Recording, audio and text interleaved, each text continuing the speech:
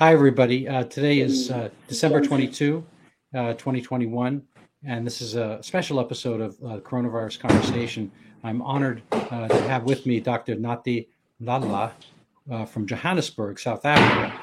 And he is an anesthesiologist working in the ICU and with cardiac care.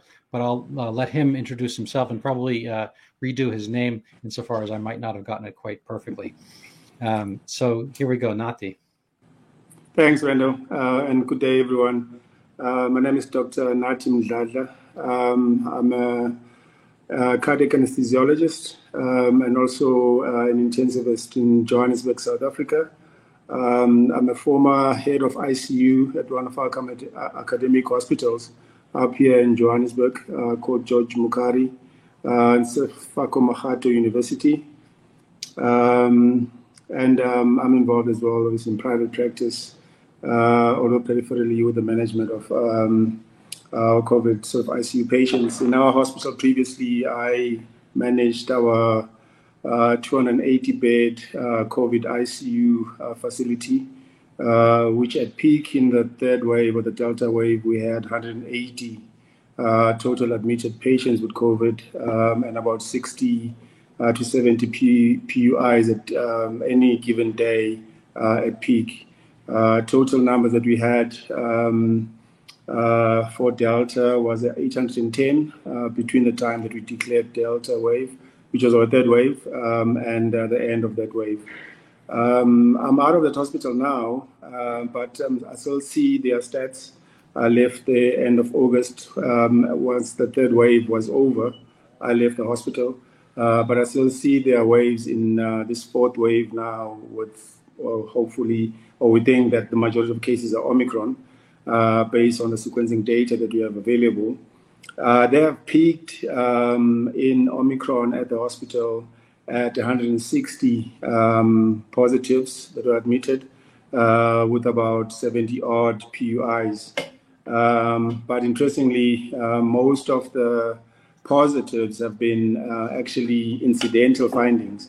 So as of this morning, they had 16 patients on any form of oxygen, so nasal cannula, face mask, only one ventilated. Actually, but the ventilated patient, interestingly enough, is a neurosurgical patient with a brain tumor.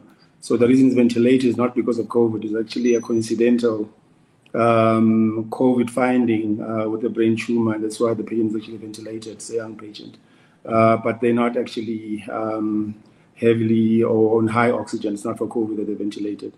Of the 16, they had 13 that were on nasal cannula, 2 on high flow, and 1 that was on NIV, which is CPAP. And that is out of 155 admitted patients. So it's almost a 10% on oxygen patients. And within those as well, a few of them are actually in the hospital for something else. And the COVID is kind of incidental.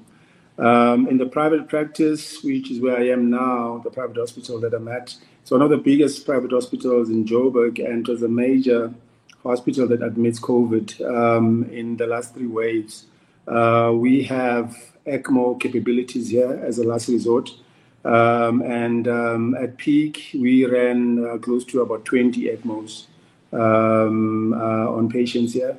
At the moment, from the stats that I saw yesterday, I think they had 5 ventilated patients. About 3 of them actually quite elderly, with comorbidities, elderly as in over 80s, significant comorbidities. We had been keeping stats for vaccinations and against vaccinations, but over the last 3 weeks, they've actually stopped putting them up. So I can't actually tell you what's going on now in terms of vaccination status. But to note is that South Africa in general is still less than 30% vaccinated, 70% unvaccinated. And it tends to go with the economic status as well. So the more well-off and educated people are probably much more vaccinated. So in private practice, you'll have probably a higher proportion of vaccinated patients compared to the state sector. I know actually the state hospital, my private hospital, they show the numbers. So the numbers were actually close to what you would see with that type of population in the state hospital, to be mainly people that cannot afford private healthcare, who actually then go to the university hospital. So the numbers there are more unvaccinated than vaccinated. I think they had, of the 155, I think there were about 18 vaccinated patients that were in. And obviously the rest are unvaccinated. But like I said, of the sick patients, was actually just under 10% of that number, around about 10%. So yeah, so the status here, we are in the 6th week now of what we think obviously started 6 weeks ago as Omicron, which in terms of analyzing it, it coincidentally also came up as we were starting to encourage people to do boosters, those who were vaccinated, and when we were also encouraging people that are not vaccinated to actually start considering vaccinating. Our scientists had predicted or were expecting this 4th wave to start around about the 2nd of December, and the information that we started getting out about 8 weeks before, and lo and behold, towards sort of end of November, we started seeing some cases. We actually past peak now. It's clearly past peak. The highest numbers that we had, if you look at 7-day average numbers, probably just around 23,000, 24,000 daily cases. So we have a population of 60 million people in this country. So you can sort of compare it to the US in terms of those numbers. At the moment, the last numbers, yesterday's numbers was about 15,000. Today, I saw that sort of, say it's gone up to 19,000, but our stats are really not daily stats. They're probably tracking by about 3 to 4 days, to be honest, although we put them up as daily stats. The 7-day average is probably more accurate, and I think that's sitting at around probably 11, 12,000 at the moment.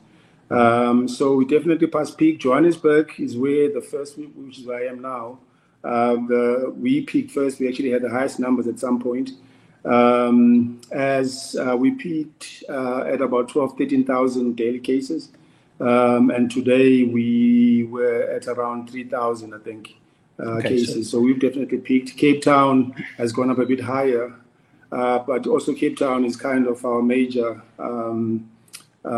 festive season destination. So a lot of Joburg people have probably gone there. But they've just peaked after us. They were at 15,000, I think, yesterday or today. So, Nati, can I ask you a couple questions? Yeah. I'm going to maybe backtrack, and maybe for some of our audience who don't understand what PUI is and ECMO, maybe you could just define those. But before I let you go and do that, my other question is the character of the Omicron wave different from the previous ones? It's definitely different. The rise was very rapid. Within, I think we actually had a graph that I showed yesterday that we were going to show. The rate of rise compared to even Delta has been very steep, as you can see there. The characteristics of Delta for us, it was a bit broader in terms of duration. So it ended up having a lot more cases than Beta, for example, which is the wave before.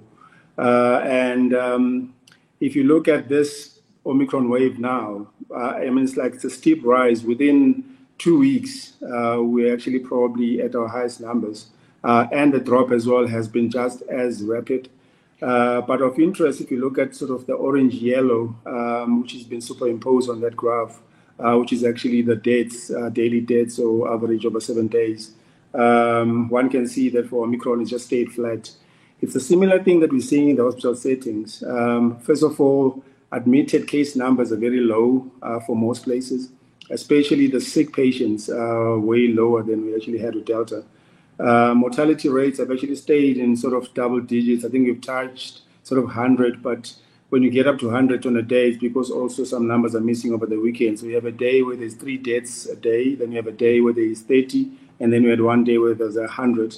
Yeah. We're not sequencing every, unfortunately, death case, So we do not know whether all those cases are actually Omicron or not, or some remnants of Delta. There's definitely going to be a mixture of the two. But yeah, they've stayed in terms of 7-day average. We've stayed even below the interwave numbers between Delta and this wave in terms of the total deaths per day. Mm-hmm.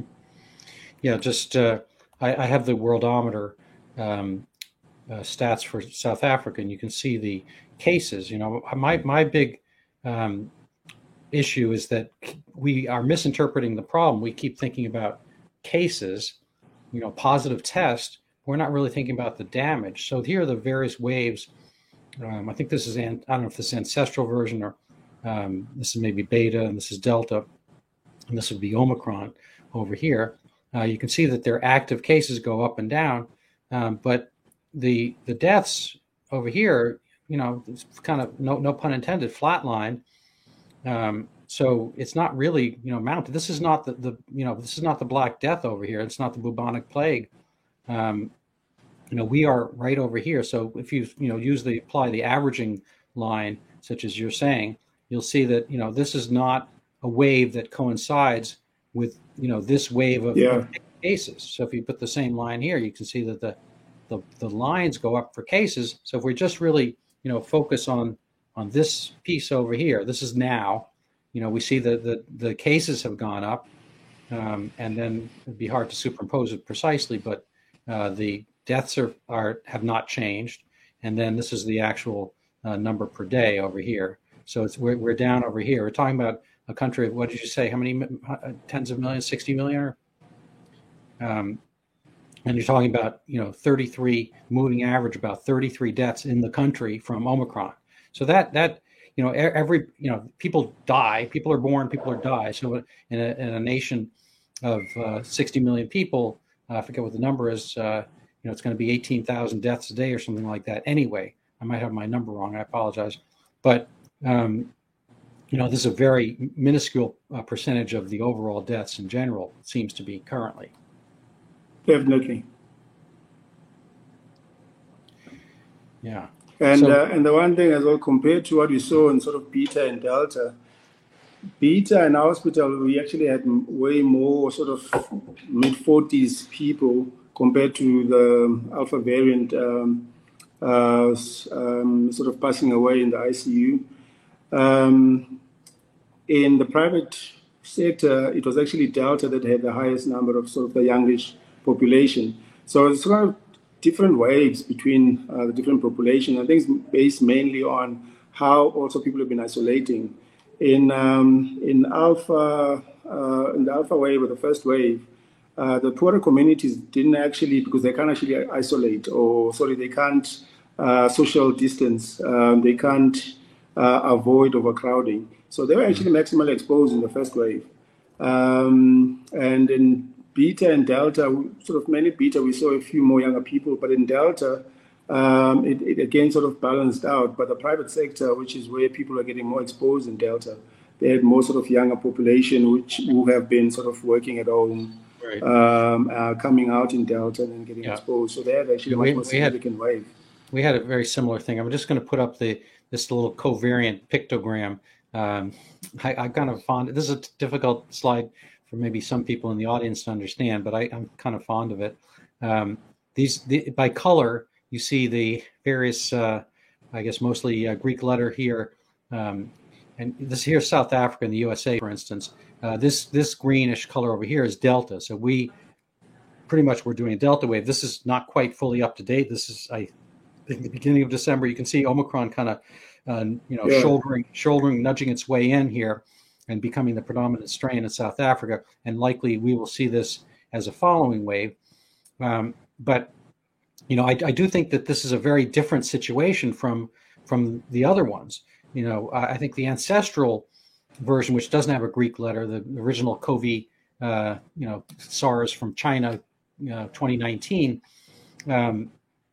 had a higher case fatality rate, partly because we didn't notice that many. We didn't have that much testing. So a case was somebody who showed up at the hospital. That's what I consider the classic definition of a case, somebody who's actually ill.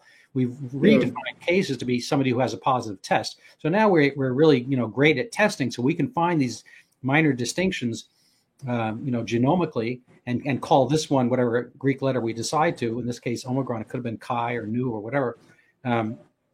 But in point of fact, it seems to me that this Omicron is attenuating down to something closer to just a common cold. I don't know if that's correct or not. No, I agree with you. I think it's definitely correct. It's sort of a balance between both of probably much higher testing, better treatment, I think, or hope, but definitely less virulence as well. I mean, the majority of people that I'm seeing, I'm actually treating around about, I think I'm at 37 people outpatient now. In general, actually almost everybody that I'm actually handling at the moment. They have maybe 1 or 2 days of like very bad flu, made worse just by the fear of COVID itself. But they get through sort of second, third day, and they're actually better and feeling okay. And by the sort of fourth day, they're off most meds that we put them on, or just decongestant. So typical symptoms, just headache, stuffy nose, runny nose eventually. Funny enough, anosmia is never really complete. So they lose smell and taste, but it's sort of never complete like it happened with the ancestral virus. Yep. And tends to recover within 2 or 3 days. And the fever is like worse. It does get hectic for about 2 days, where people that know malaria, they actually think that they actually have malaria. And then it sort of settles with just antipyretics or whatever agents that you use for them. Very patients have gone as far as putting them on steroids at home because they're never sick enough to go in. But when they're getting tired, often steroids seem to help. And then inhalants at home. 2 patients have dropped sats to around 88 at home, but recovered within a few days on that. So nobody's had to go to hospital yet, and we manage everybody at home. Okay, so as far as the situation in South Africa on the ground, the way that people are looking at it, are they taking, first of all, they're taking any prophylactic treatment, any medical treatment during the episode? Is it just palliative care? Are there prescribed medications, or do people purchase them? And any thoughts about whether any of these things work? So I think we're like the rest of the world. Here, at-home treatments or out-of-hospital treatments haven't really been encouraged by the government. So there's no structured out-of-hospital treatment protocols. But I'm part of groups that actually do that. I've been treating patients out of hospital since the beta wave. That's where we started, so December, January this year. But I treated more during Delta and a few more now. I got to about 300 and something patients during Delta that I was treating at home.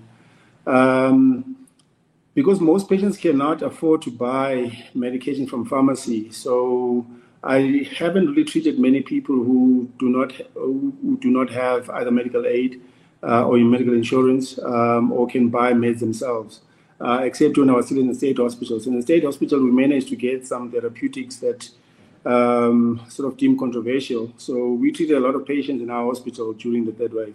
But out of hospital, most of my patients are actually working people who can actually buy medication from pharmacy. Very few people are not on insurance that can actually buy for themselves. So there's a group of treating physicians that we have here that amongst us we manage actually a lot of patients. But to be honest, it's actually not a formalized process. And we've had lots of pushback from the insurers, from our indemnity companies, and eventually some of the societies, medical societies, who've declared that they're not in support of outpatient treatment. But amazingly, most of us actually treat outpatient. Hardly have anybody going to hospital. So we just don't understand what's up with that. Yeah, it is an interesting question. I just never really have quite figured out, why everyone has to be. I understand. I am pro-vaccine. I love vaccines. I've taken a flu shot every single year since medical school, and for other occasions, I've recommended vaccines. I've given out literally tens of thousands, well, thousands, probably into the low tens of thousands of vaccines over my life.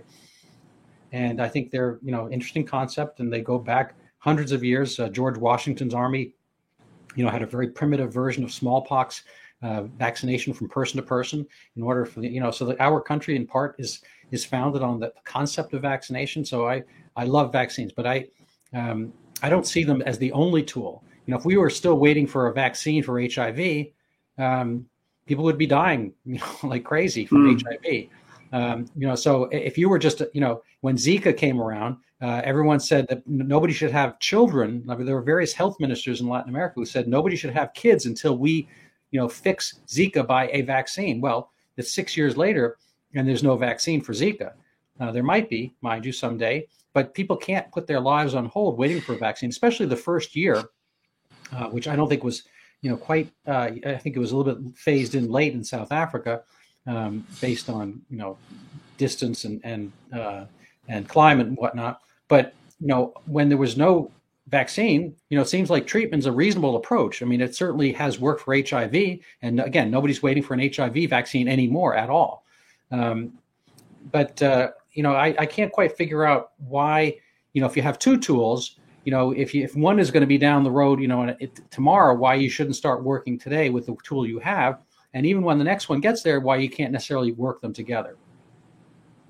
I mean, exactly. And even in December last year, I remember I had been in a group with our Minister of Health and some members of our Ministerial Advisory Committee while we were waiting for vaccines. I actually said exactly that. I actually said, not knowing how the vaccine was going to work, we shouldn't give up on therapeutics. So I actually pulled from December last year, especially because beta was actually quite bad. And I actually advised and spoke to our sort of government and said, let us work on both so that the people that either cannot take vaccines, either reactions to vaccines, or where vaccines actually fail them, because we knew that the vaccine is not going to be 100% effective. So wherever it fails, there should be a therapeutic option.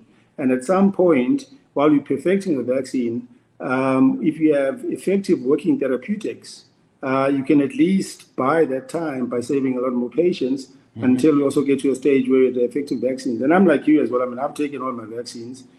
Just before, when COVID started, before it actually arrived in South Africa, I made sure that I took my flu jab just so that actually I wouldn't confuse the two, or at least make sure that I don't get both sort of influenza and COVID at the same time. And I'm pro-vaccine, like everybody else. But the role of therapeutics cannot be downplayed. And I saw this first time within beta. And that's when I started using, the first wave, I didn't use any therapeutics in the first wave, not even hydroxychloroquine, because we had such a mild first wave. But the second wave really got me desperate. And by the time Delta came, the rest of the country, people actually had a hectic Delta. We were the only university hospital that actually used ivermectin mainly with colchicine and other agents, antihistamines, and so on and so forth.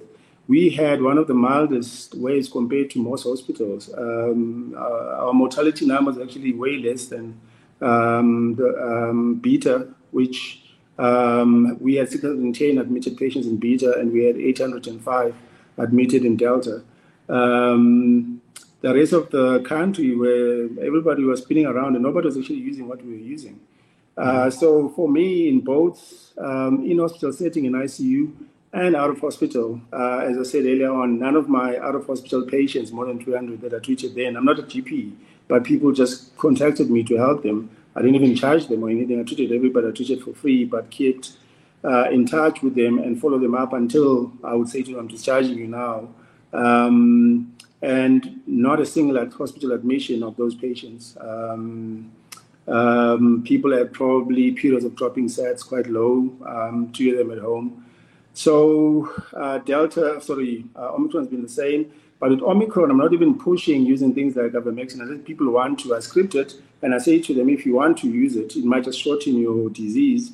But Omicron has been so mild that I'm actually not, compared to Delta. Delta, I really would push hard. High doses get up to even 10 days for some people. With Omicron, within 3 to 5 days, most of them call me back and say, no, I'm fine now. Actually started doing my usual stuff of I'm back either at work or I'm moving around, I'm playing golf, I'm doing this and that. So I haven't even been pushing sort of the more intense anti-inflammatories just Yeah, because it's so so right. mild. So that's an interesting point. You know, I came up with this originally, but certainly other people have came up with the same idea, that Omicron might be the best vaccine. That Yep. if you had to choose between the profile of the vaccine, which is a single spike protein, actually from the ancestral version, it's not even from this current version. So you're picking a vaccine that is, 7 or 8 strains ago. Basically it's last year's coronavirus. And if we gave out last year's flu shot for this year's flu, that in a sense would be medical malpractice. I would not be able to give out last year's flu shot unless I had huge disclaimers about, like, no way I could find this year's. Anyway, so we're giving the ancestral vaccine for a single spike protein. Conversely, somebody theoretically could have Omicron and the equivalent of a cough or whatever, but have, a full, basically natural immunity to 27 times more of the, virus's proteins, and mind you, up to date. And, for the ones that are out there now, and whatever Greek letter comes afterwards, you'd be much closer to it than you were from, the one a year or 2 years ago, it seems to me. Definitely. And for us, again, probably my sample is probably a skewed sample. Out of sort of my more than 35 patients I'm treating at the moment, the interesting thing is that only 2 are actually completely unvaccinated. The rest either just received their boosters or they just caught up with their second dose recently. And that's sort of the general sort of picture that a lot of people are actually seeing in the outpatient setting. Interestingly, so again, I think that might be skewed just because I'm dealing with people that can actually afford, who would have been maybe most likely to vaccinate. But of those people, I think I have one person that actually has had COVID before. And that person was exposed in August last year, so that was the first wave. The rest of the ones that actually have is people that they've never had COVID ever, and actually getting it for the first time, but vaccinated and getting whatever they're getting now. And thank God, as you say, I think as well is probably our early Christmas gift that we actually received. Yeah. No, that's interesting. It's a silver most people lining. that I speak to is, if you're going to be exposed to anything, it's probably it if you are low risk. Yeah. And you're going to get, hopefully, more robust immunity that's going to last you longer until we actually probably catch up with our vaccines for the new strains. For my practice, actually, it's been interesting because I've been asking everybody. And in our hospital, I've actually asked them as well to actually ask patients if they've been exposed before. Interestingly, in this private hospital I'm at, we haven't had an admission yet of somebody that's had COVID before. I'm not saying it's not happening. I'm hearing from friends and people outside right. So that's an interesting point. So been exposed before who had it. And one of our insurers released stats recently, and they reckon that if you had Delta, you probably 70% less chance of getting Omicron. If you had Beta, I think they put it close to about 50, 60%. And then if you had the ancestral strain, you at about 30% protected for Omicron. I think those are the numbers at the moment. Yep. Absolutely right. You and I are in reasonable agreement about all of this stuff. I just had a quick question going back to this chart here. We were all in an uproar, I guess, last summer or so over Delta strain. And I don't have the India chart up, but basically in India, Delta was just the Indian strain, and people had it, and then it went away. So these graphs go up and then they go down like a roller coaster. So it goes up and goes down. At this point in India, there was very, very low, maybe 10-15% percentage vaccinated at the time of their so-called Delta strain, which is the India strain. And when you had Delta here, what percentage of the population was vaccinated at that time, and why do you think it went up and went down again? Was it public health measures? Was it immunity? Was it the disease running its course? I wonder if you have any thoughts about that. So it's actually interesting, that graph. If you can put it up again, just so that I can talk to it. So our vaccination started at about where your arrow is, but on the upstroke of Delta. And that is when we were vaccinating the elderly people, so a bit further up, sort of on the upstroke of the Delta wave. That's when we actually started vaccinating.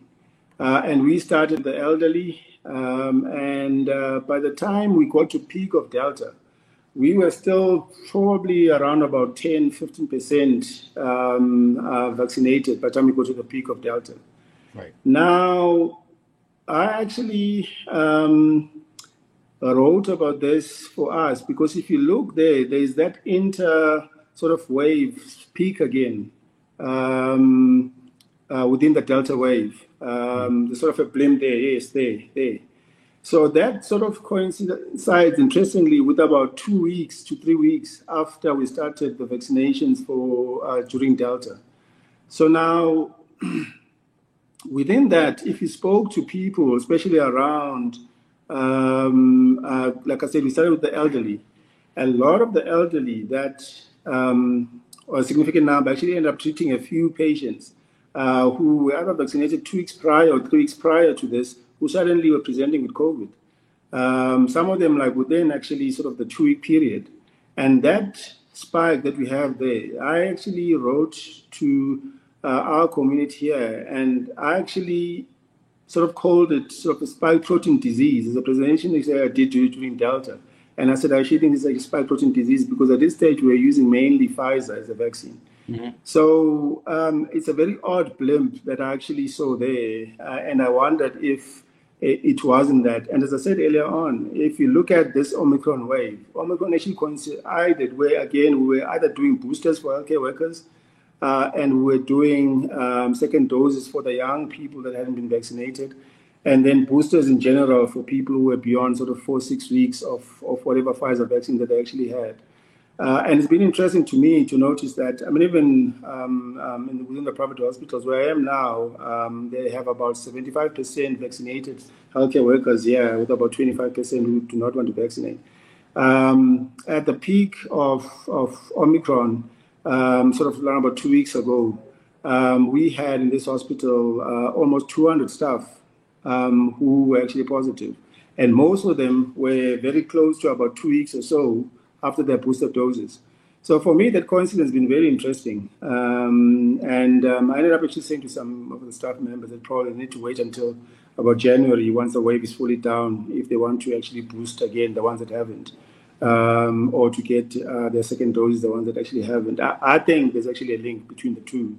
It's an uncomfortable thing to say, I know, but that's the observation. I think what you observe is what you observe. Could you tell me, just describe that link again, please? So describe the? To tell me, you say, I think there's a link between what and what? So I think there's a link because it sort of coincided. So actually, three things happened. So we pushed very hard to get boosters done for people that were sort of 6 months and beyond for Pfizer. Mm-hmm. And then people that were due the second doses, there was a big push. And then people that were supposed to be first time vaccinated. Because we're anticipating sort of Omicron. That was the going discussion just before Omicron hit. So if you look at our vaccination numbers, which I don't have here, I'm not sure if you've got them on your screen, you'll notice that our significant push for vaccines started sort of mid-November, sort of early to mid-November. And around about 2 weeks beyond that, this is also like around about when we actually started seeing the spike in Omicron. So when I'm looking at the healthcare workers, so J&J was our main vaccine for healthcare workers in February, March. So when there was a recommendation that the J&J vaccine booster should be done beyond 8 months for South Africa, a lot of the healthcare workers started boosting in October, the ones who did their first doses in February. Some people were later and actually started doing their boosters in November. Mm-hmm. Within the people I actually work with, I know a lot of people started doing their boosters beginning to mid-November. and a few of the staff actually that I've been worked with. As I say, for this hospital, we probably picked at about 200 staff that actually were positive, and the majority of them was actually following either an mRNA booster to J&J. Some people prefer to do that, or others took a second J&J booster for the original. All right. Well, I'm trying to get up the data for South Africa on immunizations. I'm having a little bit of, distraction trouble. I don't think I can do it quite off the bat for us right now. So I'm going to stop that. Yeah. But anyway, yeah, we had probably one of our big sort of spikes in boosting about 6 weeks ago. And I did want to make one correction to myself, because these dates here on the bottom, if you look at if you pause the slide and expand it when you're watching, these are in the non-U.S. formulation of date. Yeah. So I said January over here because it said started 01, but the months are in the middle. So this is September 2020. So you had your ancestral version peak in January. Excuse me, in December, January. Now our ancestral was June, July last year. Well, here it says 12/20/20, and then Delta is that was beta. Oh, I'm sorry. So which is which here? So the graph that we have there does not have the ancestral wave. Oh, I see. It's prior. Okay, yeah. my mistake. So this is which version? This is beta, and this is Delta, and that's Omicron. Fair enough. Okay, my error. I don't think I had it on the stream here. So just to clarify, these dates in the middle are the months. So that's September 2020. This is January 2021. Yeah. And this is that's beta, and this is Delta, Omicron. And then if we go back to the other chart, I'll remove this. But at any rate, we can see the three peaks from the South Africa strain. So you've been very informative. What's the take-home message for people watching this? What do you think? So, I mean, we've been trying sort of to share this with everybody. We've also spoken to some people in the UK, is that, first of all, Omicron definitely is a milder virus in the majority of patients. Probably a few days of really bad flu-like symptoms, very manageable with sort of typical flu meds that people usually take at home for regular flus. Without needing to actually get admitted. If one were to be exposed to anything, that is coronavirus or COVID-19. This is probably the virus too. Mortalities are really minimal. And in most hospitals, if they actually do declare who actually has died, it's been the very elderly, significant comorbidities, or patients who have something else. Most of the findings have been incidental in the hospital settings. So it is not something, even in my opinion, I agree, to actually be panicking about. Unfortunately, because it's highly contagious, the numbers are going to be high as you test much more and more aggressively. Interestingly, our government now has actually advised that people who are not sick should not actually be tested anymore. Just because we're having so many incidental findings, which we then call in COVID-19. And if one thinks that COVID-19 is supposed to be a syndrome of somebody who's sick with a positive swab, at the moment we actually have more cases, kind of the typical case-epidemic situation, positive cases who are actually not sick, which skews the numbers. If you actually looked at sick people with a positive swab, those are actually a fraction of the cases that we actually have at the moment. So it's definitely not something to be panicking about, and I don't think it's something that government should be pushing. In my opinion, and I've been giving this advice, is that if you vaccinate in the middle of the peak, where we know that people actually reduce their immunity, you're highly and most likely going to have more positives, or people actually just then get a flu-like illness from corona, which is then circulating in the community. And that spikes your numbers. And I think that's what we're seeing in the UK. If you look at the UK, they have the highest peak at the moment compared to any of the previous waves. And what they're doing right now is that they're aggressively boosting in the middle of the wave with high circulating probably COVID and reducing population immunities for at least we know now, or there's a suspicion in certain quarters, and I belong with those people, that there's actually a reduction in immunity for about 2 weeks post vaccine, whether it's a booster or whatever. And at that stage, you're actually highly exposed. And if you meet somebody who actually has COVID in a wave, then actually you're going to get it as well. And I think that's what we're seeing all over. Mm-hmm. And I think the UK, the numbers might actually go even higher and higher because they're actually doing exactly that. They're boosting in the middle of circulating virus, and they negatively affecting the immunity, and they will get positive people or recently boosted people who are going to get COVID. And I think that's happening all over the world as people are panicking. So I don't think it's time to panic. People should just either get exposed, get sort of proper immunity to that, and then we'll see past that wave. It's definitely not going to hamstring or overwhelm any healthcare facilities. We definitely not overwhelmed. In Joburg, as we pass peak, in this hospital where I'm at now, at peak, I think we had probably 6 to 7 ICUs are running COVID. At the moment, we have one ICU, and it's got 13 patients in it. That's all. We have a total of, I think today we had a total of 28 or 27 patients. 14 of those are in the normal ward. They're not even on oxygen. And 13 are in ICU. And of those that are in ICU, I think about probably 11 or 10 are on just nasal cannulae, oxygen, few ventilated, 1 or 2 that are ventilated. So it's definitely, compared to where we were in Delta, it's... I know 10th, if not more, reduction in sort of significance or severity. I think that's an amazing and important message. I'm just going to just corroborate some of the things you said here very briefly. This is the UK, United Kingdom, high number of cases. If this looks familiar, it's because it is. Active cases went up. Deaths, again, no pun intended, flatlined.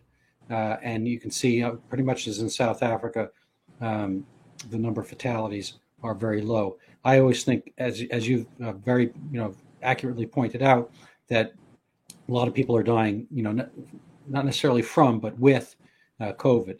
And so, and just to clarify your earlier point, here is the ancestral version at South Africa. So you actually literally had 4 waves, as it were. This is from July 2020. January 2021 was beta. Delta is over here in the summer. And here we're having Omicron.